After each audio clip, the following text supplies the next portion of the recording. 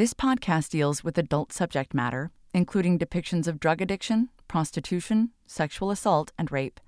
Parental guidance is suggested. Officer Daniel Holtzclaw, with the police department for 3 years, is accused of raping and sexually assaulting women he pulled over while on the job. He said, come on, just a minute. I said, sir, I can't do this. I said, you're going to shoot. Tell me your description of him. He's black. He's, okay, black male. What did your daughter tell you? She said, I met this really hot cop. So this is good evidence? Well, you tell me.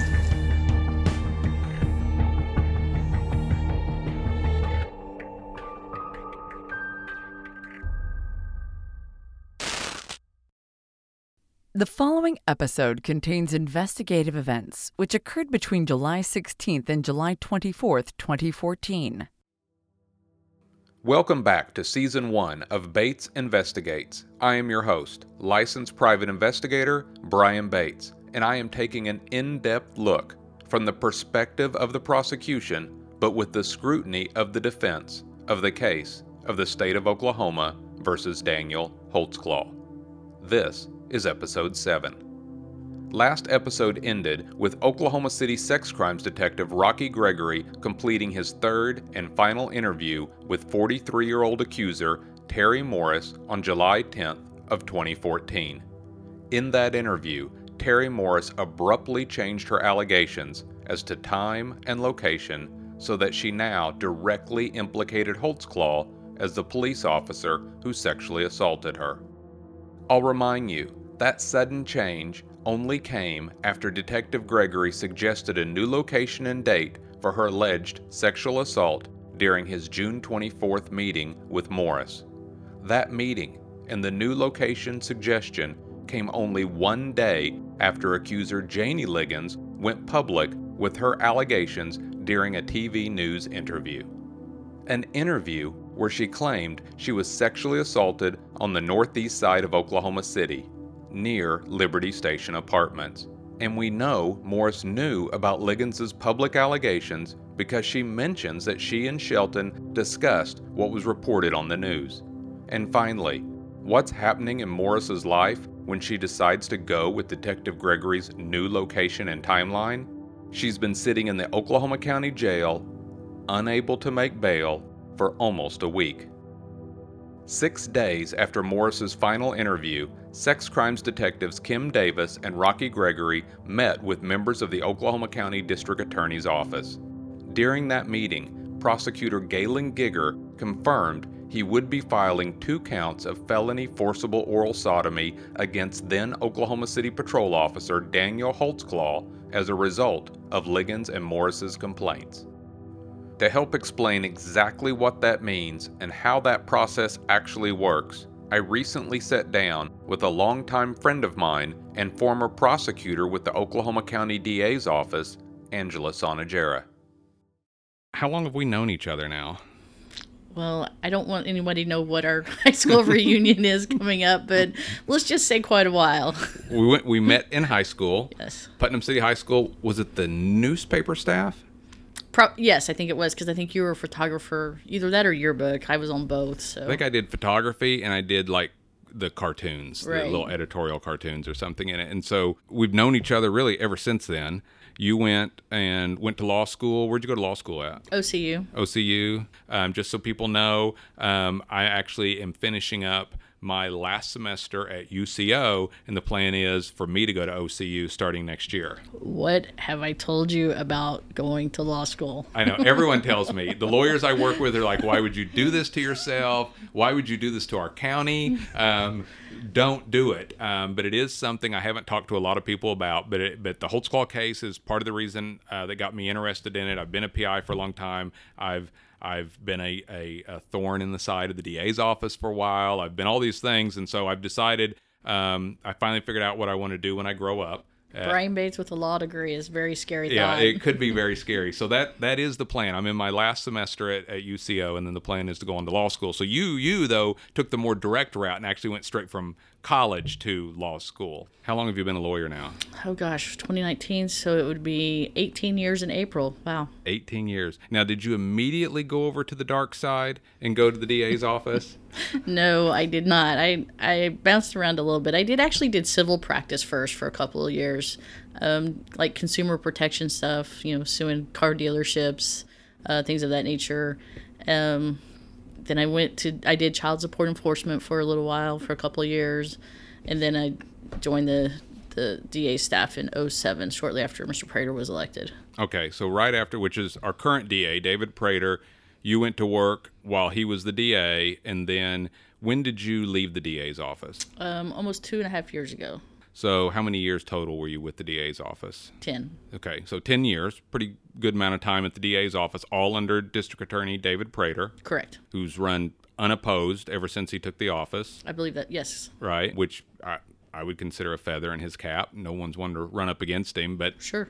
I also don't know how many people want the workload that comes with it. Probably a little bit of both. Okay, and then you left a couple years ago, and are you back in private practice now? I'm actually a criminal defense attorney now. I work for the Hunsucker Legal Group. You saw the light. You're out there trying to preserve justice on the right side of the law. Now, is Oklahoma County, is it the largest county as far as for criminal cases in Oklahoma? I believe so. Tulsa is really close, but I think Oklahoma County still is the largest. How many actual criminal cases do you all think you pursue in a year? I think 2016 was the largest that I can recall, and that was the year I think 10,000 charges were filed. Now, I think it's dropped since then, but I would say around 7,000 to 8,000 charges a year. Okay, and you were working at the DA's office during the time of Daniel Holtzclaw's case, were you not? Yes, I was. But just to be clear to everybody, you didn't work on this case, you didn't have access to the discovery, it was just something going on in your office, and it was Galen Giger and who else that prosecuted this? Is it Laura? I think Lord McConnell is what I've heard. So Galen and Laura, they prosecuted it, but you just know what you heard in the office, what you saw on the news. What I saw in the courtroom, yeah. I prosecuted white-collar crimes at the time, so I was literally on the other side of the office from Lori and Galen, and because they're in a separate unit. I had no idea of any specifics. Just if I happened to be in court, sometimes when Mr. Holtzclaw was there, I would see what was going on. But I didn't have any insight whatsoever. I was too busy with my own cases. What units did you work in? Well, everyone starts out in misdemeanor, and then you kind of move up to a felony docket after that. And then I worked a felony docket. I worked kind of different places on the felony docket, and then ultimately ended up on white collar unit for the longest period of time. I won't put you on the spot to, what your opinion of the case was, justice served or denied. My main reason for wanting to talk to you is you were obviously aware of the case as it was happening, because it's probably a lot of people just in the DA's office talked about it. It was a big deal. Sure. What I really want is for you to help me better understand, and for the audience to understand, the process of a DA's office. Yeah, Mr. Prater is the elected district attorney, and then everyone who works under him are assistant district attorneys, just kind of like the public defender's office. Mr. Ravitz is a public defender. All of his employees are assistant public defenders. Okay. Now, there's like a next in charge under Prater, and what do they call that position? First assistant. And at the time, who was the first assistant? Scott Rowland. Okay. And then Scott Rowland left. Do you remember what year he left? I think it was... I had already left at that point, but I think it was 17. Okay. And then I think it's important to know, where did he go right after the DA's office? He's on the Court of Criminal Appeals now. Right. And even though we're doing this podcast in order, there's real no spoilers. Most people know how this case ends. Daniel gets convicted. Actually, at this point in real time, here we are in August of 2019, the decision has come out on Mr. Holtzclaw's appeal, and it was affirmed, which means it was denied. But the interesting part is Scott Rowland, who was first assistant at the time during Daniel's trial, he then moved to the Court of Criminal Appeals, but he had to recuse himself from an opinion on the appeal because he was so closely tied to the trial itself. He obviously would have been biased because he was in the DA's office at the time. And I got to ask, so have you been listening to the podcast? I have. Okay. Are you completely caught up? No, I'm not. What episode are you on? Just the latest episode. I think it's 6. Yep. Is that correct? I think I'm about halfway through it because Okay. I listen to it as I'm driving around town or if I'm going out of county on a case, and it's a very active listening podcast. So sometimes I have to rewind to catch stuff, and it sometimes takes me a little longer. We're at the point that they've just finished, or Detective Gregory has just finished his interview, his third interview with Terry Morris. And this is the interview where she now changes virtually everything. And she now says that it happened on the other side of town. She's basically describing, or pretty detailed describing, a stop that Daniel Holtzclaw had committed with her. So now that both Detective Gregory and Detective Davis are done with that part of the investigation, it appears that last episode with Terry Morris happened about July 10th. On July 16th, there is a note in a police report that basically says that the detectives have spoke with ADA Galen Gigger, and that at this point he has agreed that he's going to file one charge each based on Liggins' complaint and Terry Morris's complaint, and he's agreed that he's going to file one count each of forcible oral sodomy. Ultimately, there's additional charges that he also files. I think another important note is those charges weren't actually even filed until August 21st of 2014. So we're talking well over a month after he said he was going to file charges before they were filed. So what I want the audience to understand is, what is the process, myth versus reality, of how you go from allegations and police investigating allegations to the point that a district attorney's office decides to file or not file or ask for them to do some more investigating? How does all that come about? Well, basically, the process is called screening. Unlike Law and Order, they don't go out to a crime scene and help the cops investigate, or we did have an on-call phone where we would help aid officers or detectives if they had a question, but for the most part, they don't go out to crime scenes unless maybe there's something very, very high profile, but at the very minimum, they would be notified of it. Basically, screening is where the ADA or the team leader would go to the police department once a week and literally screen charges. Like the detectives would have a stack of charges on their blue sheets. And what are blue sheets?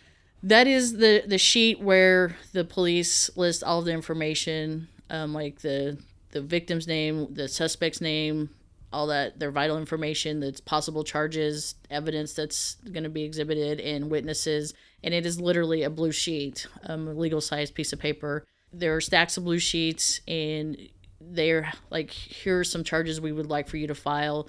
The ADA would look them over, read the reports if they, if they're not really, really, really long, but see if they fit the elements of the crime that they're alleging has been committed. And if it requires follow-up, say, well, there's not enough there. See if you can find out, this information, go talk to this witness again, or see if you can find some other witnesses or somebody that knows something else about it. If they're okay with it, then they'll agree to file it. If not, they'll tell the detective they're going to decline those charges. Like I said, it's literally a blue sheet. Do the detectives, do they make the suggestion, we think it's one count each of forcible oral sodomy, or do they just present the facts and then the ADA will decide what the appropriate charge would be, or is it a mix of the two? It's a mix of the two. Like, a lot of times what they'll do is, let's just like on a traffic stop, they'll present charges of, for example, DUI, speeding, left of center, illegal, expired tag. Well, when they talk to the prosecutor, the ADA may agree, well, let's just file the DUI and the speeding charge. So whatever the police list on that blue sheet doesn't mean that that's what's actually going to get filed.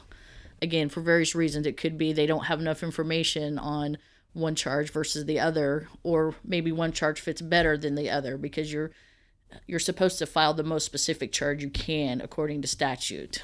And it may be they presented 10 charges to somebody and they only felt 2 were appropriate at that time.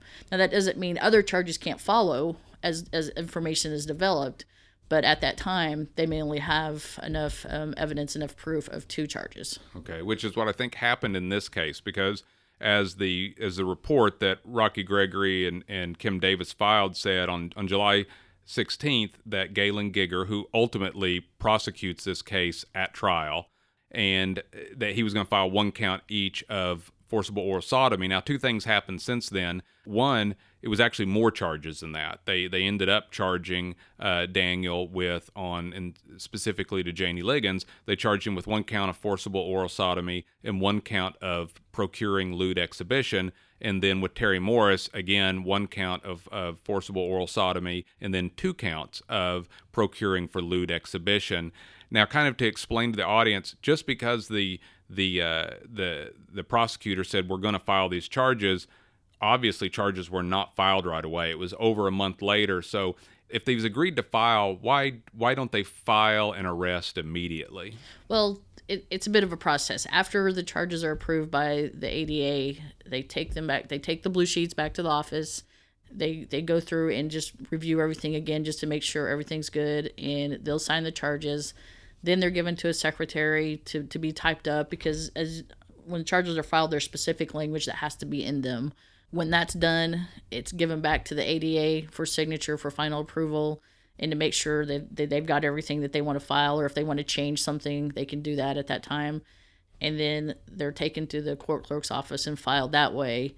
And then at that point, a little bit further down the road, an arrest warrant is issued. So it could take several weeks or a month or two, whatever, for charges to be for charges to be actually filed. And then that's kind of a fluid thing, as we saw initially it was 1 charge each. What ends up becoming 2 charges for one, 3 for the other. But by the time they file the charges in August of 2014, there are several more accusers or victims that have been identified that are added to these charges. So is this just more or less just a green light for the detectives to continue to investigate this, that they are going to file charges, but if there are some additional warranted charges, continue to investigate this? Or would there be a reason why did they present now if they obviously thought there were more victims? Why didn't they wait till they had this entire list of people they think should be charged? Why did they go? Because they actually amend the charges at least 3 times in this case. That's really not unusual either. I mean, just sometimes more information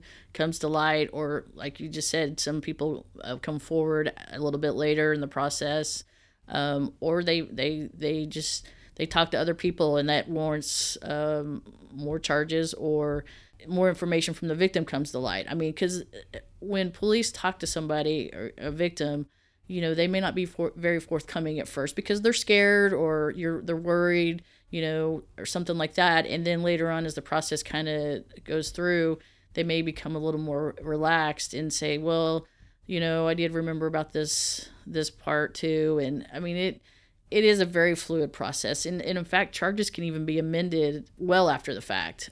I've actually seen this too, where a witness or a victim will testify and say something that was previously unknown, and we show up the next morning to court or whatever, and they've amended the charge and they've added something. Right. A very common occurrence is if it gets to what's called a preliminary hearing. A witness testifies in court at, let's say, preliminary hearing, then the ADA can amend the charges right there in court because of new evidence that has come to light. That's a very common occurrence too. So they amend it at the time and then formally amend it later on with the new documentation.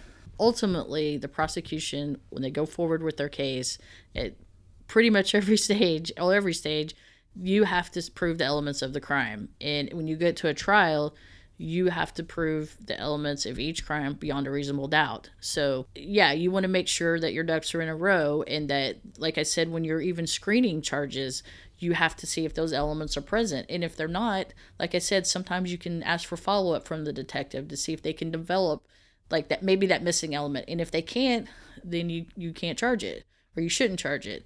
Or if they're all there when you screen the charge, then you agree to file it. So absolutely, you've got to have your elements. And those are defined under statute. Correct. And then those elements are actually presented to the jury right before the deliberation, are they not? Correct. They're Oklahoma Uniform Jury Instructions, or WEJIs as we call them,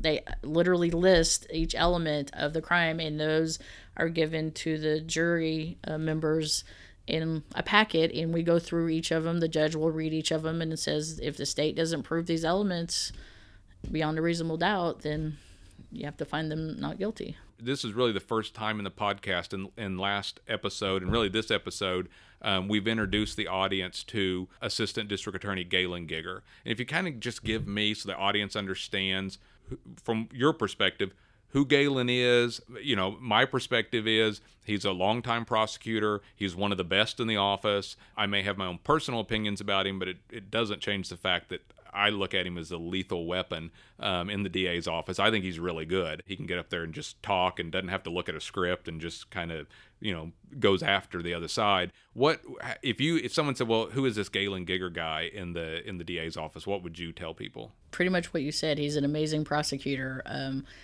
I believe he started out the juvenile division, but he's been in the downtown office for many, many years, and very, very smart. I mean, he's not head of the sex crimes unit for nothing. That's a very difficult unit in and of itself, and I've seen him in trial before, and even now as a defense attorney, I'm still in awe of him because, trial skills are very...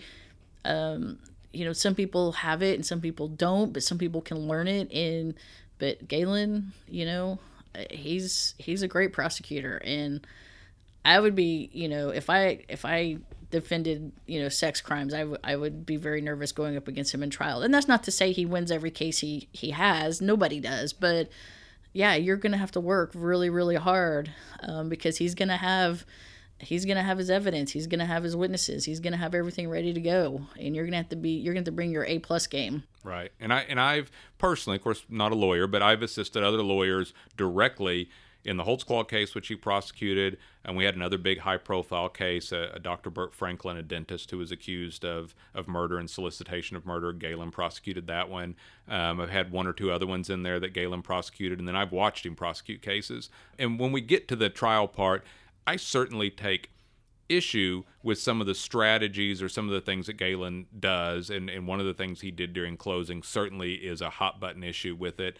But those things aside, I've always told people, if you're being charged with a crime, one of the first things you want to look at, who's your judge, because that makes a difference. Right. Who's your prosecutor? Right. I think going forward, while I may have some criticisms of Galen, I do want to go on the record and say that there's a reason he has that position. I don't understand why he's not the first assistant because I think he is that good. But would you consider him to be one of their A-team top prosecutors that when it's a big case, high profile, and they need to win, he's on their short list? Oh, without a doubt. This case has now been going on since June 18th of 2014, and at this point, it's just less than a month later that Galen's agreed to file charges, and they have relieved Daniel of duty. They've taken his badge and his gun and his uniform and his car away from him, but he's out free. I mean, my understanding would be I assume he could leave the country if he wanted to at this point, could he not?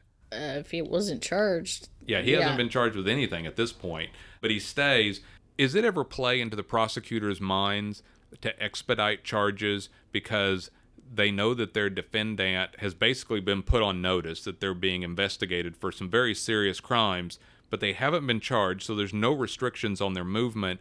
Does that ever play into a prosecutor's mind that we need to hurry up and file these charges and place this person under arrest so that we get them off our streets? Because it was more than a month after they agreed to file charges before they actually did file those charges. Is it surprising at all that they didn't just go ahead and file these initial 2 charges, get him in jail, get him off the streets, and then just file more later? Well, you don't really like to file something just to file something because you want to get it right. You want to make sure you've got everything in order. You can technically amend charges, various times. You just don't want to do that. I mean, you want it because it kind of hurts the credibility of your case if you have to keep amending charges or because you rush to file something. It's better to wait and make sure you've got the evidence, you've got the elements filled.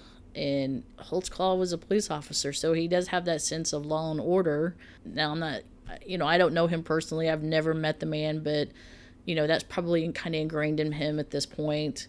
But they have a certain amount of time to file charges anyway. So by statute, they could wait 2.5 years if the statute of limitations is 3 years to file charges. And unfortunately, people just have to put their lives on hold, although they generally don't, but they could wait as long as they want.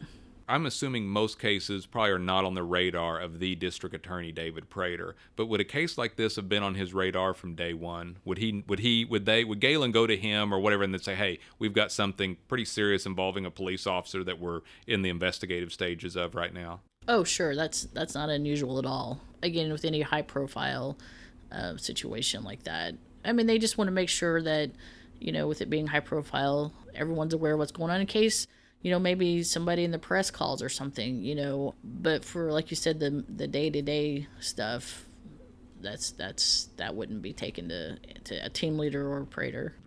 Despite the fact we're friends on this, regardless, you're a professional. We all live for our weekends. I really appreciate you taking time out on a Saturday morning in particular to come downtown and meet with me and talk about this case. And hopefully you'll continue to be a listener. And we're ultimately coming up on the charges being filed, and they'll be amended, and there's bonds that are set and bonds that are reduced and things like that. And so if you'd be willing, I'd love to just go ahead and extend now an offer for you to return and kind of be our sort of one of our legal experts who just pops in from time to time and gives your opinion, or at least educates our audience as to why, from a prosecutor's perspective, why things are happening the way that they are. Sure, I'll be glad to do that. And they're certainly better educated and smarter lawyers than me, but I'm happy to do it whenever you need me. Well, and you know all my high school secrets, so I'm going to keep having you on just so you don't share those with anybody else. I appreciate it, and we'll be in touch. Glad to do it.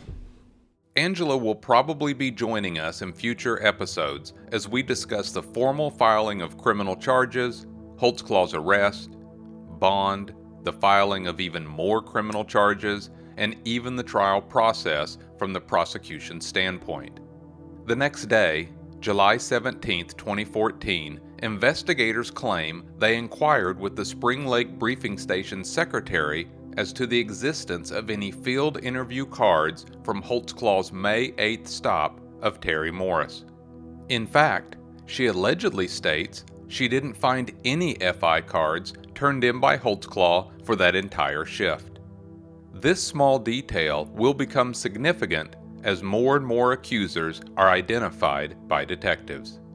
On July 18, 2014, Detective Gregory ran Daniel Holtzclaw's name and identifying information through several of their public and private databases.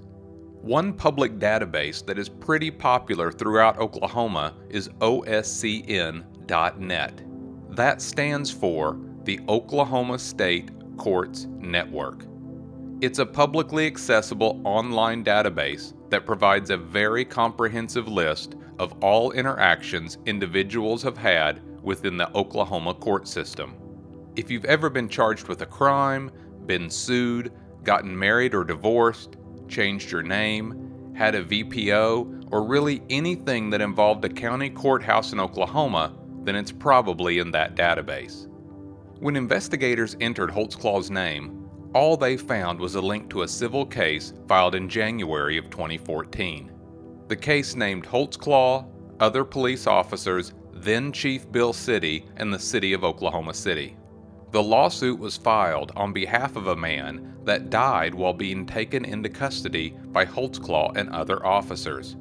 I briefly mentioned this death in episode 4, and that Holtzclaw and the other officers were cleared in the death.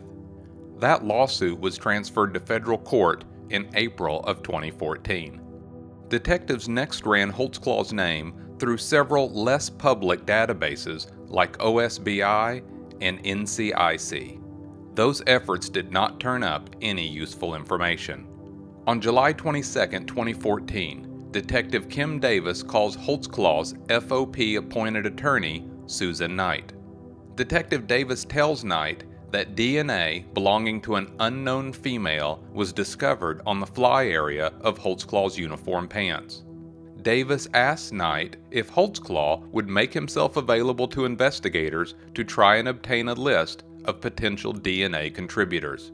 Knight told Davis she would speak with Holtzclaw and then call her right back.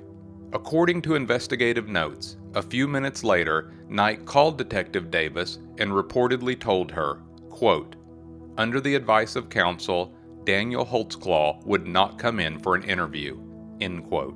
Detective Davis reportedly then asked if Knight would obtain a list of potential DNA contributors from Holtzclaw and then passed that information along to investigators. Knight responded by telling Detective Davis that Holtzclaw had already previously given a statement and that was all he was going to give. Now, before you go criticizing Holtzclaw for allegedly not cooperating, just know that this is pretty standard defense attorney posturing.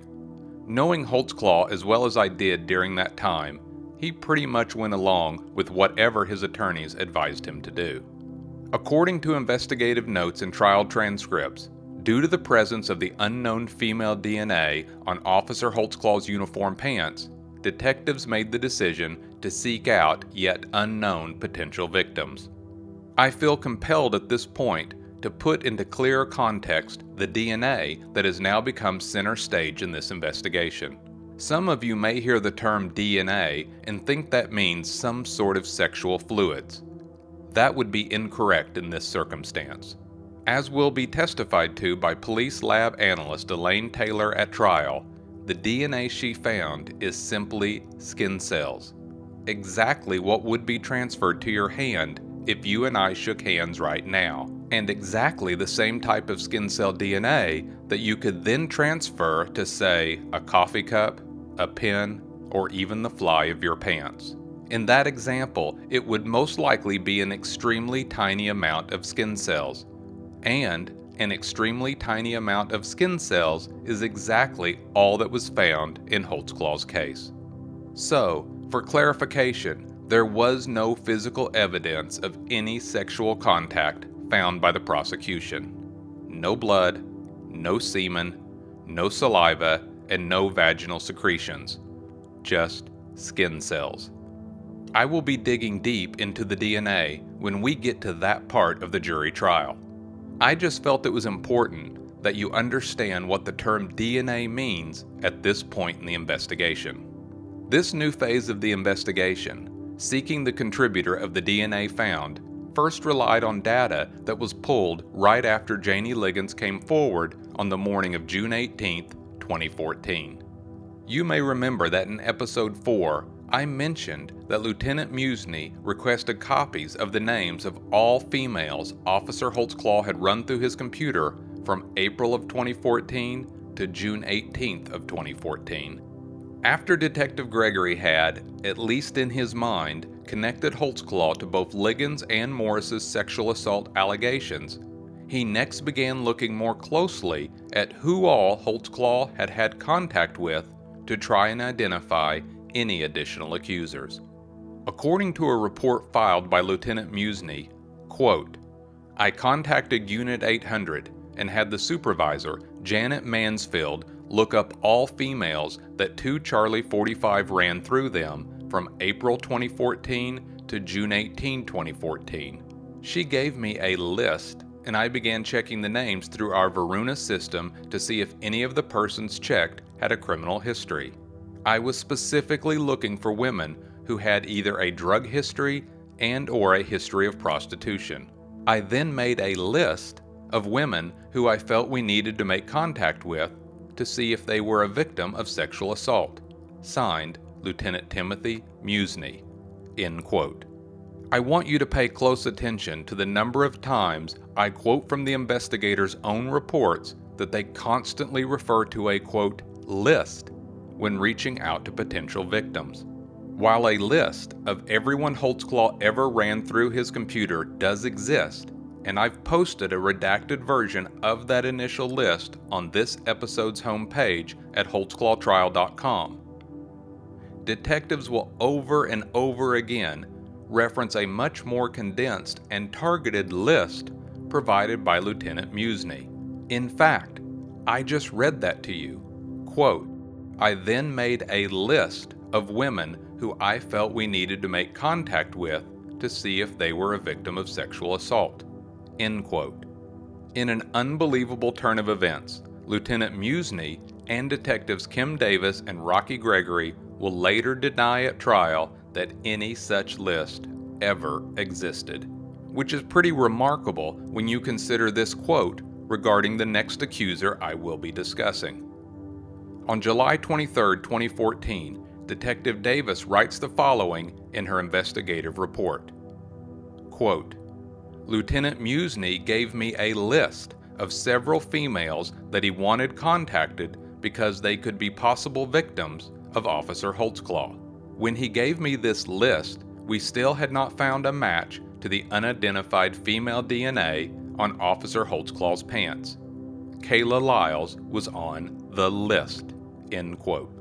Lyles is identified within police records as a 29-year-old black female on probation at the time with multiple felony convictions for possession of cocaine, possession with intent to distribute, and possession of drug paraphernalia.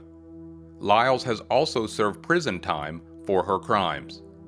That said, there is no information in the detective's notes, nor was it ever discussed at trial as to whether or not Lyles ever engaged in prostitution. What most likely made Lyles's name appear on Lieutenant Musney's list that he later claims doesn't exist is the fact that Lyles is a black female with a history of drugs and, what is probably most important, she appears to have had contact with Holtzclaw in the early morning hours of June 18, 2014. That's the same morning Janie Liggins says she was sexually assaulted by Holtzclaw. This begs the obvious question to detectives. Could Lyles be the contributor of the DNA found on the uniform pants taken from Holtzclaw on June 18, 2014? Detectives Davis and Homan drive to the last address listed for Lyles in the Varuna database. This address turned out to be the home of Kayla Lyles' parents. Lyles' parents said that they had not seen their daughter in weeks. Detective Davis gave them her business card and asked them to have her call whenever they saw her next. That call would not come for almost 2 months. At the same time that Kayla Lyles is on the detective's radar, another name immediately stuck out to Detective Gregory: Sherry Ellis. Ellis is identified in the police database as a 39-year-old black female with a felony conviction for burglary and misdemeanor convictions for transporting a loaded firearm, driving under suspension, transporting an open container, and prostitution. Like Lyles, Ellis too has served prison time for her crimes. Detective Gregory noted in his investigative notes that Patrol Officer Holtzclaw had run Ellis through the Varuna system 4 times within a 2-day period, May 7th and May 8th, 2014. Those dates correspond with Morris's latest allegations that she was sexually assaulted by Holtzclaw after she walked away from the Liberty Station Apartments on May 8th of 2014. Detectives set out to locate Ellis much in the same way they attempted to locate Lyles and Morris. They relied on information contained in the Varuna database. After leaving cards and messages with friends and family members, Ellis finally calls detectives back on August 5th, 2014. I have received a tip on, I work in sex crimes, and I've been working some cases, and I received a tip that you may have been sexually assaulted by a police officer. Yes, I have. I'm going to end this episode here, and you don't want to miss the next episode. You've probably heard about the accuser that described her attacker as, quote, a short, black police officer. Well, that's Ellis, and her story is next in the investigative timeline. If you've enjoyed this podcast, please take a moment to subscribe and give us a 5-star review.